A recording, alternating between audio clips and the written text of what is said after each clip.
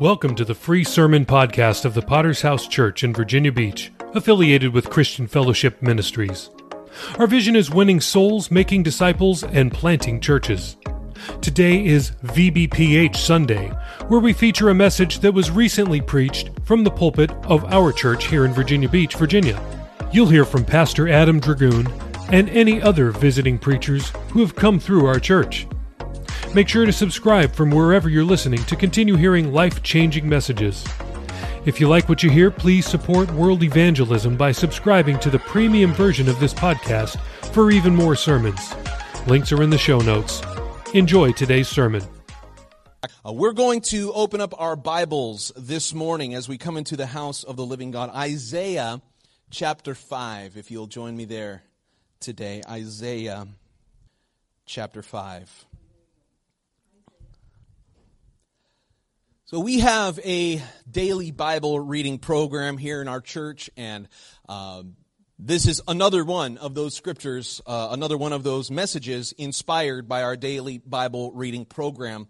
I want to encourage you to stay up to date with that. If you haven't been doing that, you can get back into the habit. It is a wonderful habit to have. We, in our Bible study last night, had a great time speaking about the power of the Word of God.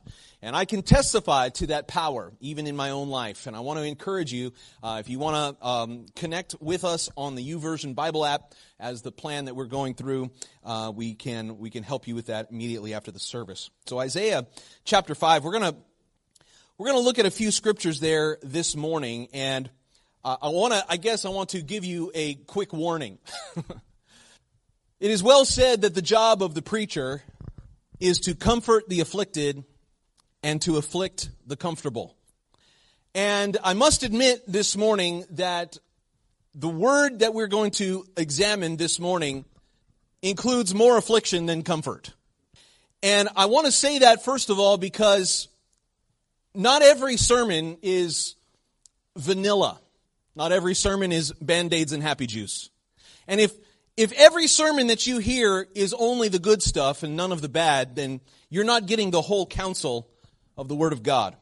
My mandate as a pastor and as a leader of a congregation comes directly from 2 Timothy chapter 4, where Paul writes to his disciple and says, "Preach the word, be ready in season and out of season, convince, rebuke, exhort with all long-suffering and teaching." I didn't hear anything about massaging with warm butter there. I didn't hear anything about making everyone feel comfortable and happy. Sometimes to preach the Word of God means to make us uncomfortable. And this is what Paul said: "The time will come when they will not endure sound doctrine, but according to their own desires they have itching ears, they will heap up for themselves teachers, and they will turn their ears away from the truth." My goal as a pastor is to preach, as in Acts 20, verse 27, the whole counsel of God. And that includes Isaiah chapter 5. And so I want to speak about the blessings and the love of God and the mercy and the forgiveness of God. And you're going to hear that in the message this morning. But we cannot ignore also the judgments of God, which are spoken about in this chapter. And I want to encourage you, you might get mad, but that's okay. Hang on to the end. We're going to find hope together in Christ. I came across this story that I'd like to share with you about a young woman, a true story. A young woman who had been brought up in a Christian home and who had often had very serious convictions about coming to Christ. Instead, she chose to take the way of the world. Unfortunately, many young people make that unfortunate decision.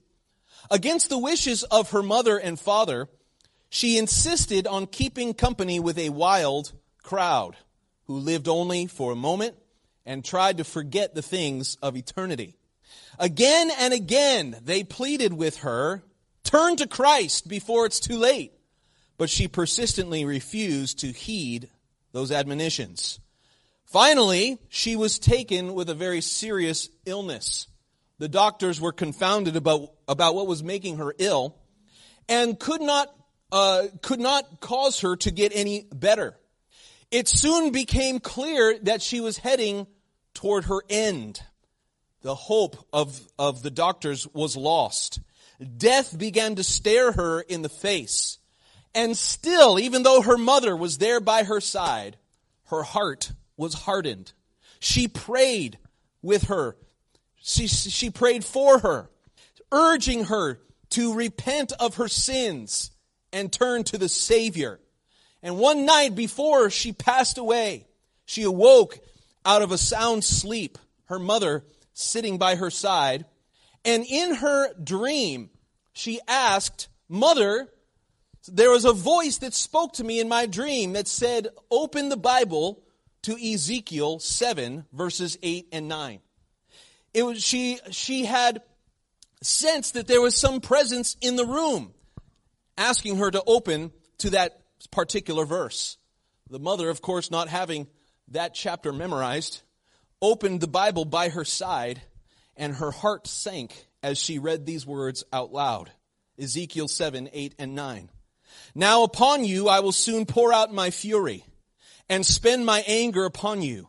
I will judge you according to your ways, and repay you for your abominations.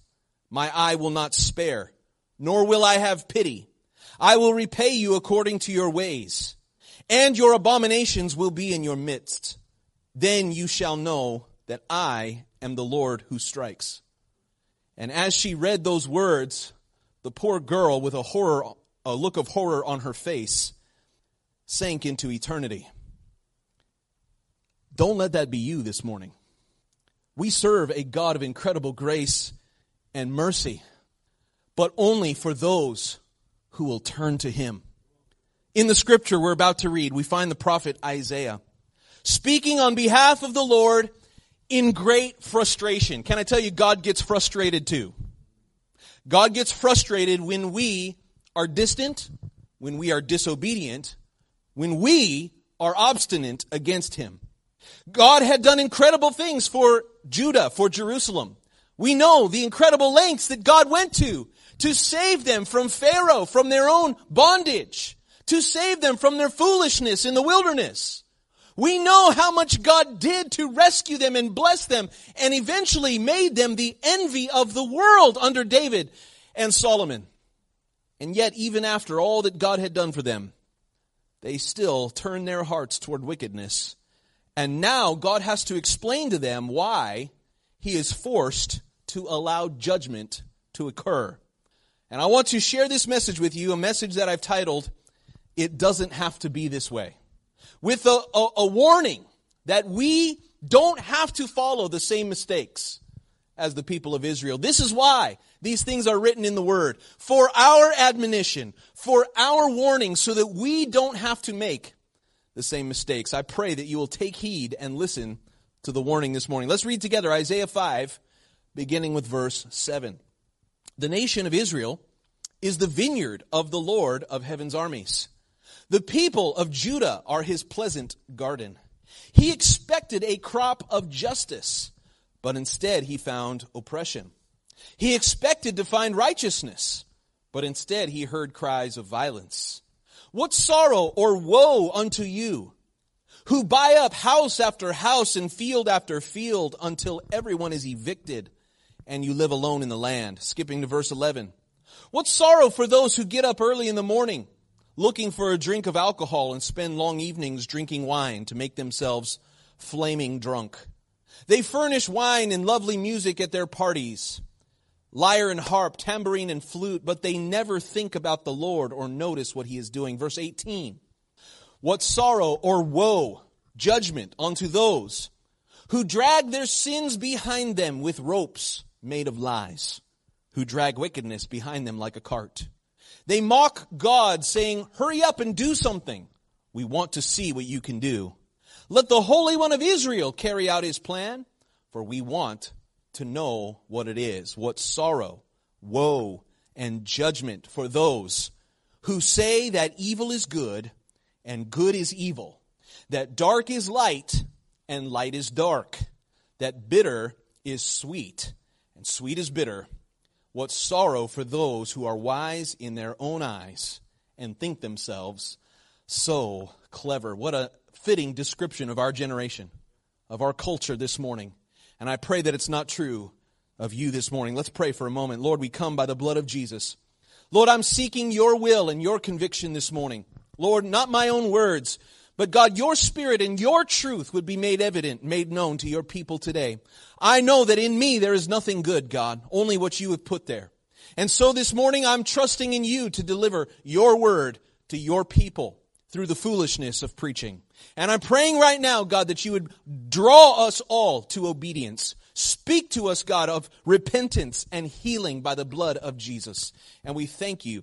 Lord, we give you honor and glory this morning in Jesus' mighty name. God's people would say, amen. It didn't have to be this way. I want to share, first of all, with you that God's blessings are not without expectations. How many of you, let me see your hand, if God has blessed you? Every hand should be in the air. God has blessed you. You're alive today. You're not in jail today. You're not in the mental institution today. At least you have life, you have purpose, you have dreams. And that we haven't even spoken about the spiritual blessings. You've been saved, most of you. You're saved, you're right with God, your sins have been forgiven. God, for most of you, has given you a roof over your head and a bed to sleep on at night. God has given you a job with income. Most likely, God has provided for you when you were poor and hungry. God has given you wildly above and beyond your expectations. Isn't that true this morning? We're sitting in air conditioning. We're not sweating this morning. That's a blessing. Hallelujah. You have clothes to wear. You have food to eat. You have more than 90% of the world has if you live here in America. What a blessing we have. God has given you incredible blessings. And this is also true about the nation of Judah and Israel. God had blessed his nation. God had given them incredible things, as I mentioned. And in our scripture, he compares the kingdom of Judah to a vineyard. I want you to think about this image for a moment. A vineyard. A place where a vine dresser will grow the vines which produce the grapes which will generate a harvest, an income, and a great product. I want to tell you, if you don't know anything about keeping a vineyard, it is a year-round, full-time job. There are vineyards here in Virginia. Many of America's greatest vineyards are over in California. You'll find some amazing vineyards in Eastern Europe, in Bulgaria, Romania, in Italy. And if you've ever driven past a vineyard, you will discover it is a full-time job for an entire crew of vine dressers. Keeping a vineyard is a very difficult thing. Think of all that the vine dresser has to do in order to receive a harvest. They have to keep the soil in perfect condition. They have to pull the weeds. Vines, they have to have something on which to grow. You can't just have the vines growing all over the ground. You have to create a fence, a line, posts, and those have to constantly be repaired and kept intact. You have to prune the vines. You can't let every branch begin to grow. There are some that must be pruned in order to be most fruitful. Those have to have enough water. If the rain doesn't fall, it is the vine dresser's job to water the vines. He is also, he needs to keep out the infestation of bugs and birds and foxes and rabbits and all the things that can destroy the vines. There are 1,000 things that can go wrong with growing grapes, and only one way to do it right.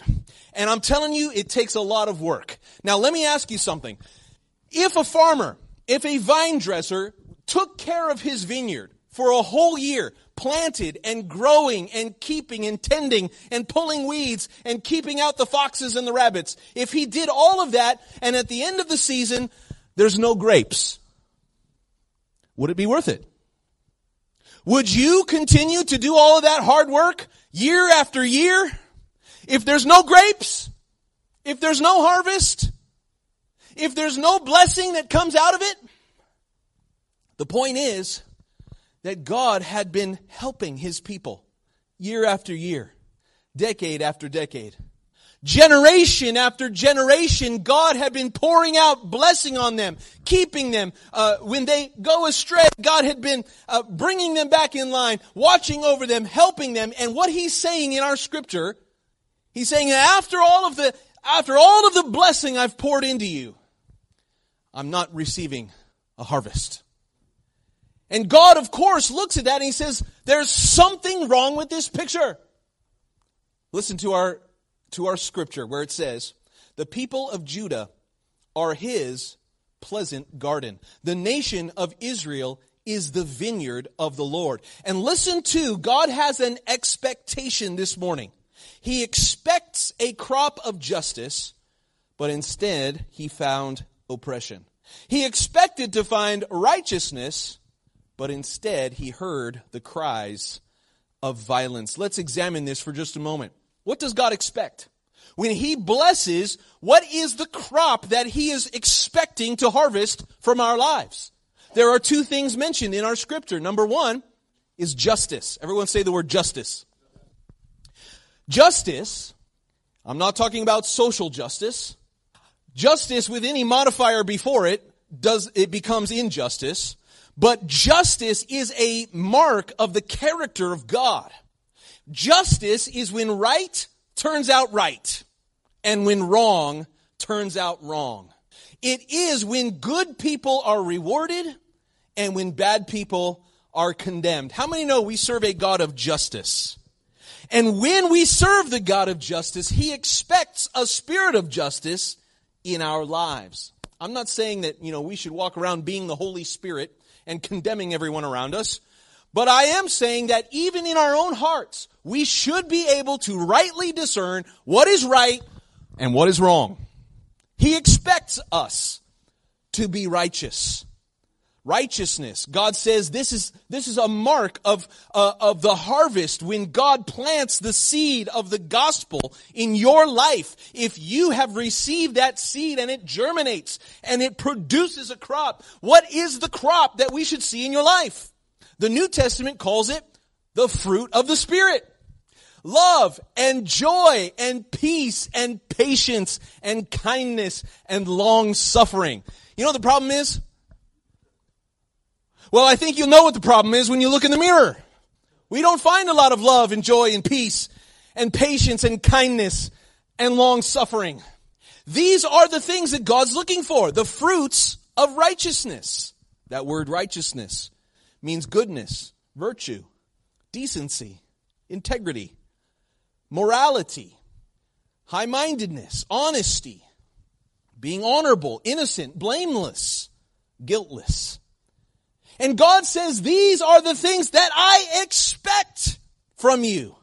I expected to find this. It is right if you plant a seed. Listen, if you planted an apple seed, then you expect a tree to come forth and produce what? That's the way of the natural world, right? You plant an apple seed, you expect apples. But if you get kiwis, there's something wrong with this picture. God says, I'm planting the seeds of righteousness, but I'm not seeing the fruits of righteousness. We are not called to condemn people to hell, but we are called to be fruit inspectors. Can somebody say amen? We can examine the fruit of one another's lives. We can examine, it's more difficult, but we can examine the fruit of our own life. What did God find instead of justice and righteousness? Verse 7 said that he expected the crop of justice, but instead he found oppression. This word means persecution, abuse, tyranny, repression, subjugation, enslavement. Literally, the Hebrew word behind this means the shedding of innocent blood. It is the allowance of wickedness to be happening under our nose. He expects to find righteousness, but instead he heard the cries of violence. He heard those who were oppressed crying out for mercy. He heard those who needed the forgiveness and grace being stomped out. Oh, it's a good thing that this doesn't have anything to do with us this morning. Whew! I love what one commentator said. It says that he looked for judgment, but the poor and fatherless and the widow would have their causes judged in a righteous manner. But behold, oppression was as in the plague of leprosy, corruption, perverting justice, and oppressing of the poor. God was looking for righteousness, but instead he found the cry of the poor and the oppressed. I was amazed to see this week in the news that there was a Texas law that was protecting the unborn babies that are over 6 weeks at the time of gestation. There's a Texas law now that protects those babies from being aborted. Thank God for that. And the Supreme Court decided not to review and let that law stand without talking about it or judging it down, and they allowed it to stand. And isn't it interesting that many ungodly politicians began squealing with the voice of 1,000 demons? You're trampling on our rights to destroy our babies in the womb.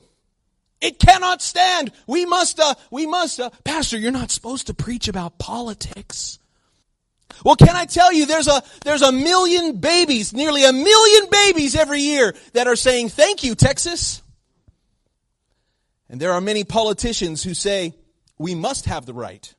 No, we have a duty to slay those who have no voice.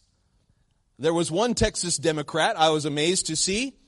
She was speaking out on social media saying, you young girls in Texas, you better not have any unprotected sex because now you can't have abortions.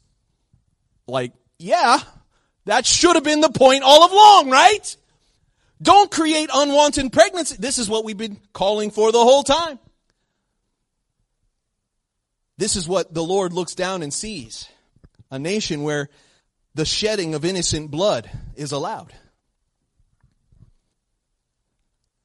This is what God wants. He wants us to fight for justice in our culture, in our society, but even more in our own lives. See, in marriage, if you're married this morning, then you should have the expectation that your spouse is going to be faithful to you, right? That's a good expectation. And yet, this is what God says. Romans 12, verse 1. I beseech you, therefore, brethren, by the mercies of God, that you present your bodies a living sacrifice, holy, acceptable to God, which is your reasonable service. Everybody say the word reasonable. It means God, when He blesses us, when He saves us, when He forgives our sins, He says, this is reasonable for you to live your whole life for me. To do everything that you can to serve me. It's reasonable. One translation said this is truly the way to worship Him. And it goes to show that in a marriage, if one spouse is unfaithful, that there is a righteous and a holy anger and jealousy. And this is the one reason in the Bible God gives for a divorce to occur. One reason: unfaithfulness, infidelity. God, how many believe that God loves marriage? God is behind marriage. God invented marriage. God loves marriage, but God said there's one reason why a marriage can break apart. Because of unfaithfulness. There's one reason that God allows for it. He doesn't love it, but He allows for it. And somehow we believe that when it comes to marriage, but we don't apply that same logic, that same belief to our own commitment to God. Somehow the rules change. If you are unfaithful to God, and your affections and your love and your commitment to God is replaced by a love of money, idolatry. It's okay, you don't have to say amen. I'm just going to keep preaching. Your love of materialism or self or comfort. Oh, and Pastor, I would never fall in love with comfort. Oh, Pastor, I would never allow my mind to be distracted during the church service. Oh, I would never allow my smartphone to replace Jesus. Jesus spoke to an unfaithful church in Revelation 2, verse 2, when He said, I know your works, your labors, your patience. You've tested those who say they are apostles, but they're not. Nevertheless, Jesus said, I have this against you. You have left your first love. It's amazing to me that you can work. Jesus says, I know you guys are working. You're doing something for me. Your labors, your patience, you're doing some good things. And yet, you've lost your love. Your love has been replaced. God has planted a vineyard. And the expectation of a harvest of righteousness is now going unfulfilled. And so what does God do? Going back to that vine dresser. If you have a field full of vines, but they're not producing grapes, what's the natural thing you would do? If you went year after year, 1, 2, 3 years, and there's no fruit, what's the natural thing to do? I guess vines don't work here.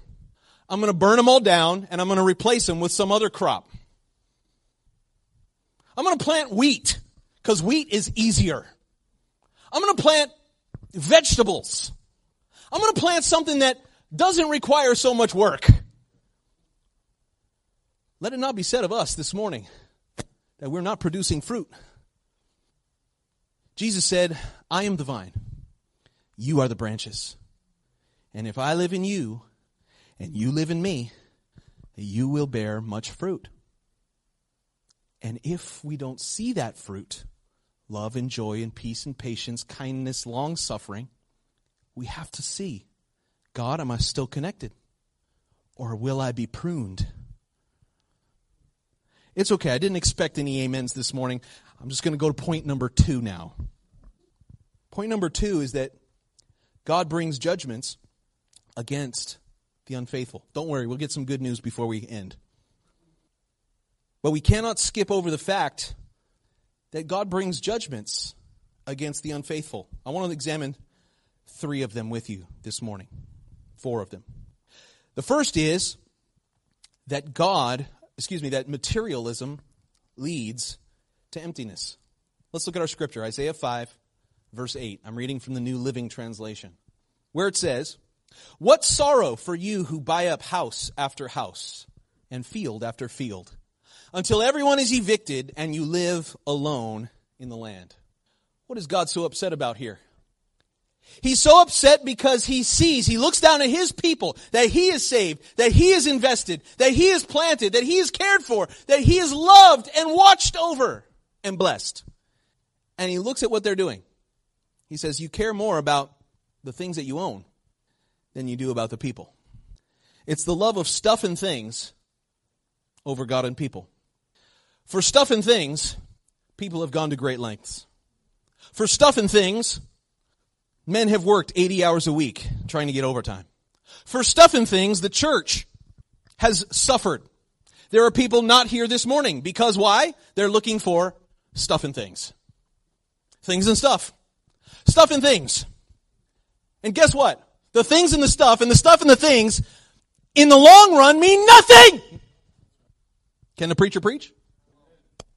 We just looked at a few weeks ago King Solomon, who had all the stuff and the things. He had all the things and the stuff. And he had more stuff and things than you have ever had. And he looked at all of his stuff and things, and he said, all. Say all. All is vanity, passing away. I'm not saying it's evil to own stuff, to have things. But it is evil when your stuff and things own you. God looked and he said, what sorrow for you who continue to buy up house after house and field after field and iPhone after iPhone until you've forgotten every person who cares about you and you should care about. Jesus gave us 2 laws to live by, right? Mark chapter 12, verse 30. You must love the Lord your God with all your heart, all your soul, all your mind, and all your strength. And the second is like it, equally important. Love your neighbor as yourself. Who did God call us to love? God and people. That's where our affection should be. God and people. God and people are what truly matters when you step into eternity. It is your love of God and your love of people that will have any effect. Instead of God and people, what do we love? Stuff and things. We rewrite that commandment, don't we? And it sounds something like this. And you must love the position at your job and the salary it provides. And you must love it so much that it removes you and your family from the assembly of the living God and from the body of Christ. And the second is like it. Love your house, your car, your hobbies, your PlayStation, and your smartphone as yourself. Amen, Pastor. Amen. Listen to 1 Timothy chapter 6, verse 9. Those who desire to be rich fall into a temptation and a snare, and into many foolish and harmful lusts which drown men in destruction and perdition. The love of money is a root of all kinds of evil, for which some have strayed from the faith in their greediness and pierced themselves through with many sorrows. Notice that God, the judgment of God is not that He's sending lightning bolts from heaven on people. He doesn't have to do that. The judgment for the love of money and greed is its own wickedness. They have pierced themselves through with many sorrows. And ultimately, it does not fulfill. Listen to what God said in our scripture. He said, many of your houses will stand deserted. Your mansions will be empty.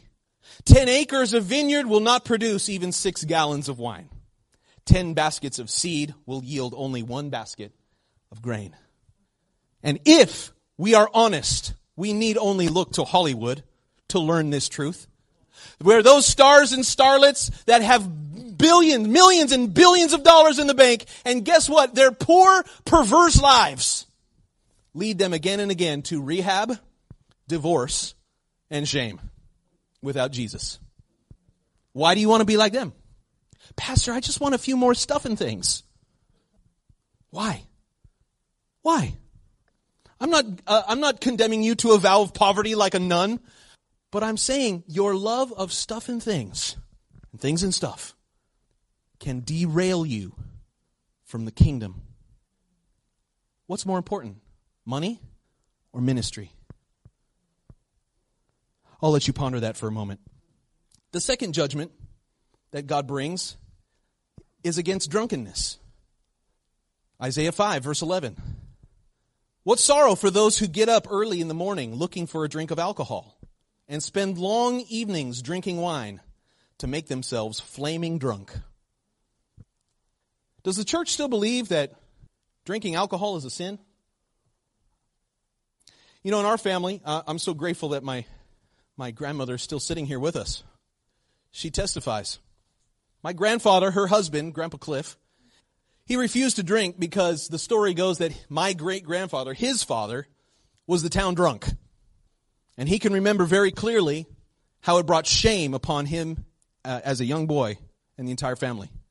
And for that reason, my grandfather never drank alcohol, and thank God that we have followed in his footsteps since then.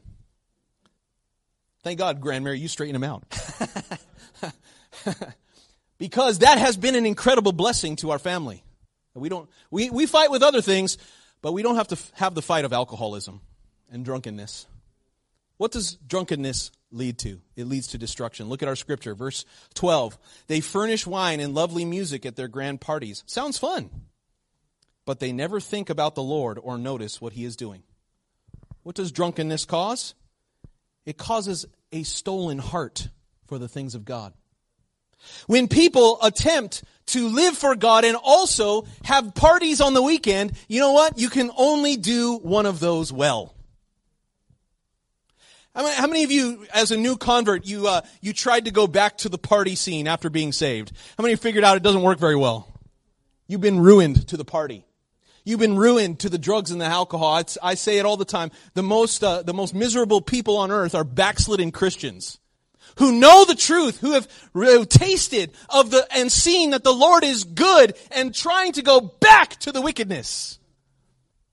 It steals your heart for the things of God. Secondly, it says that it creates distance between you and God. Verse 13. So my people will go into exile. Say the word exile. That means distance, doesn't it? Exile, far away, because they do not know me. The curse of alcohol causes distance between you and God. You say, but Pastor, if drinking a beer, is that going to make me go to hell? I don't know. That's your own personal conviction. I do know what the Bible says, though. I know that the alcohol can cause good people to do stupid things. Genesis 9, verse 21. This is Noah. I mean, we revere Noah. We just went to observe the incredible thing that he built at the Ark Encounter in Kentucky. It's amazing. Noah's an amazing guy, an incredible preacher of righteousness, but alcohol. One day he drank some wine, and he became drunk and laid naked in his tent. Nothing good comes out of that. Good people do stupid things when they get drunk. It robs you of true spiritual sustenance. Listen to what our scripture says. Those who are great and honored will starve, and the common people will die of thirst. Ultimately leads to hell. Verse 14. The grave is licking its lips in anticipation, opening its mouth wide. The great and lowly and all the drunken mob will be swallowed up. You didn't hear this on K-Love, did you? And yet, this is an incredibly common theme throughout the Word of God. Ephesians 5:18, don't be drunk with wine, because that will ruin your life. Instead, be filled with the Holy Spirit. Hey, there's a reason why they call them spirits. You know that? Spirits. The problem is they're not Holy Spirits. We've got something better this morning. God wants to fill you with the Holy Spirit, where you can be drunk with the presence of God and you won't wake up with a hangover. Thank God. We can have a party for the Holy Ghost. Wine produces mockers. Alcohol leads to brawls. Those led astray by drink cannot be wise. Proverbs 20 verse 1. Somebody needed to hear this morning. Maybe it was me. Proverbs 23 verse 29. Who has anguish? Who has sorrow? Who is always fighting? Who's always complaining? Who always has unnecessary bruises and bloodshot eyes? The one who spends long hours in the taverns trying out new drinks. Isaiah 5:22. What sorrow for those who are heroes at drinking wine and boast about the alcohol that they can hold. In Romans it says, we belong to the day. We don't participate in the darkness of wild parties and drunkenness because we are of the day. Are you of the day? This is a mark of the fruit of the Spirit. You say, Pastor, can't I just have a little sip now and then? Well, it's like if you're driving on the highway and you're right next to a cliff that leads to a 1,000-foot drop. And you say, Pastor, isn't it okay if I just rub my tire up against the edge a little bit? Wouldn't that be okay? What's the problem with that? Am I going to go to hell?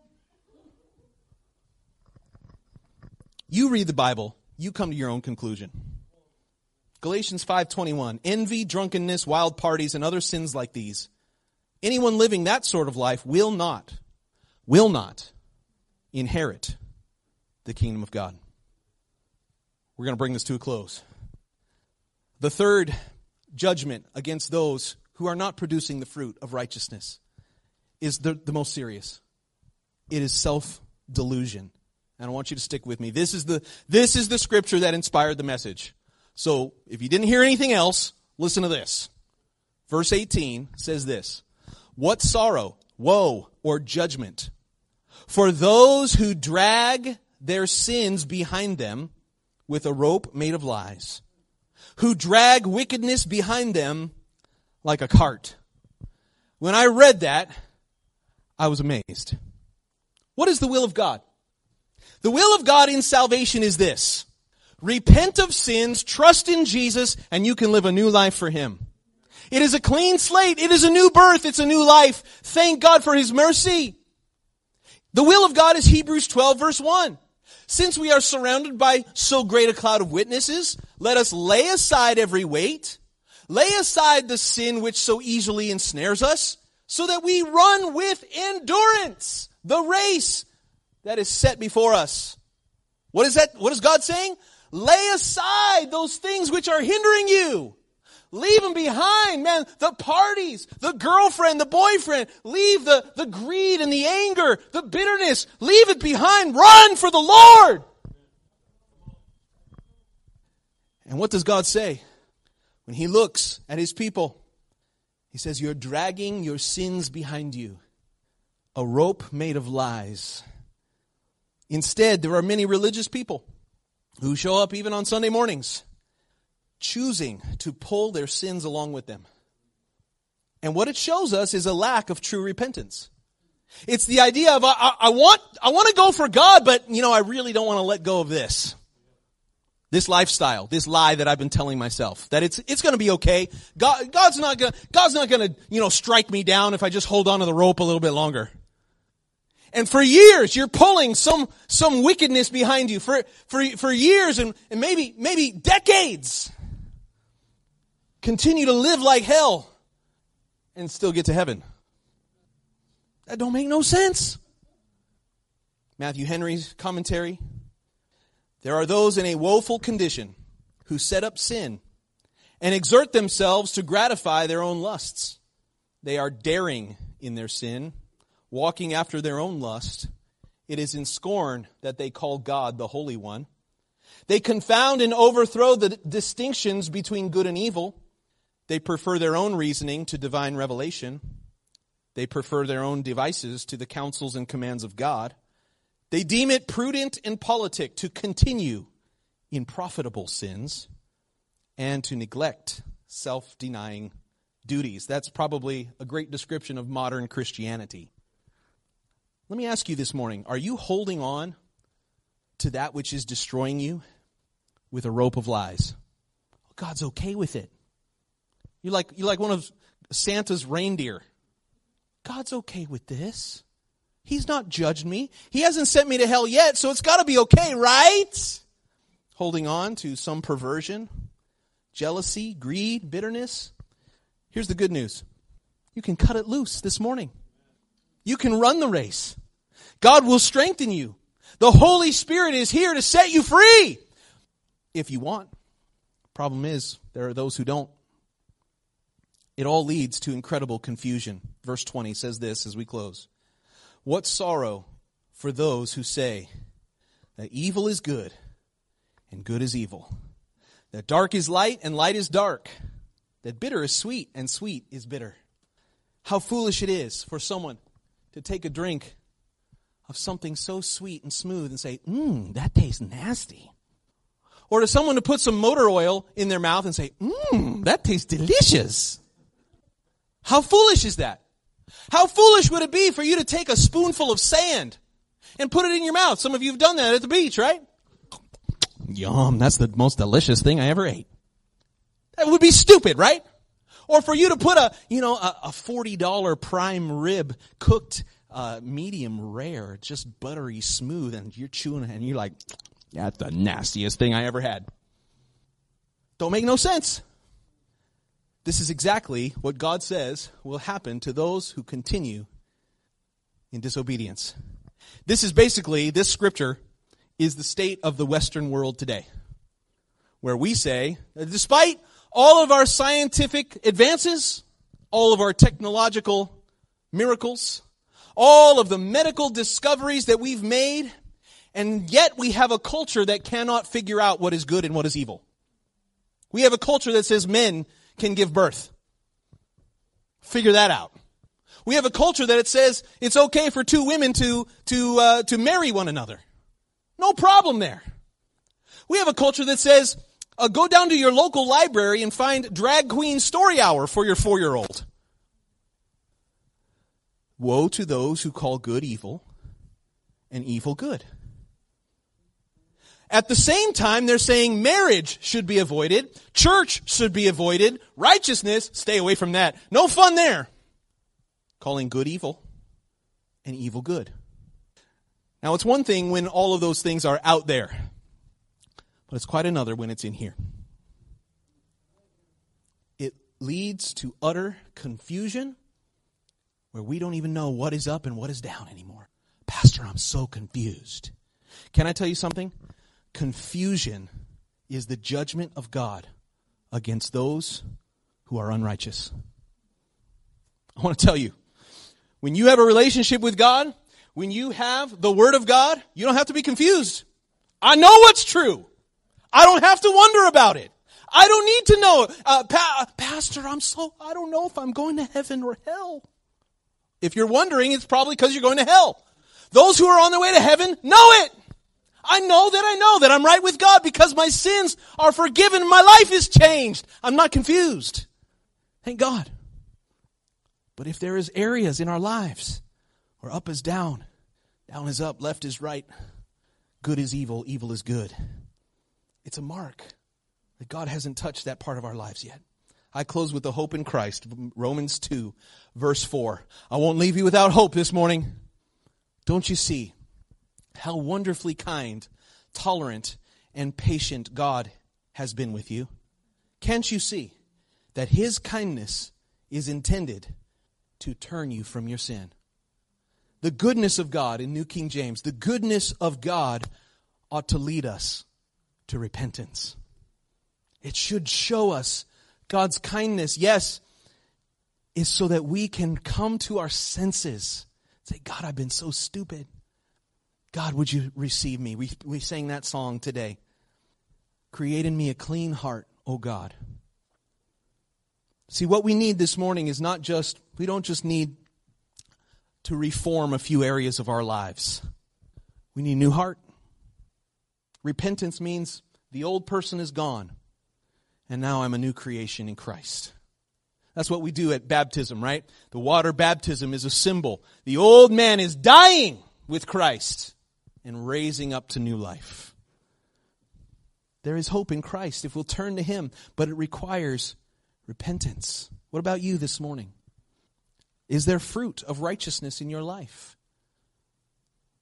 It didn't have to be this way. I encourage you this morning to find hope in the Lord Jesus Christ. Let's bow our heads and close our eyes for just a few moments.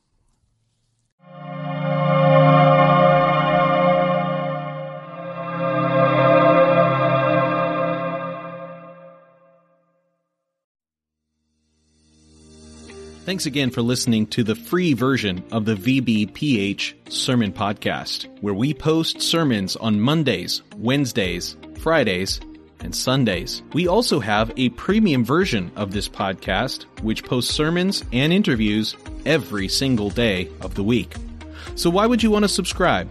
I'm glad you asked. I have 5 reasons for you. Number 1, on the premium version, we post full versions of Testimony Tuesday, Pastor Campbell Thursday, and Study Day Saturday. If you'd like to hear those episodes, then subscribe now. Reason number 2, uninterrupted listening. We remove all ads and all extraneous content from our premium feed. Reason number 3, premium episodes always release 6 hours earlier than the free version.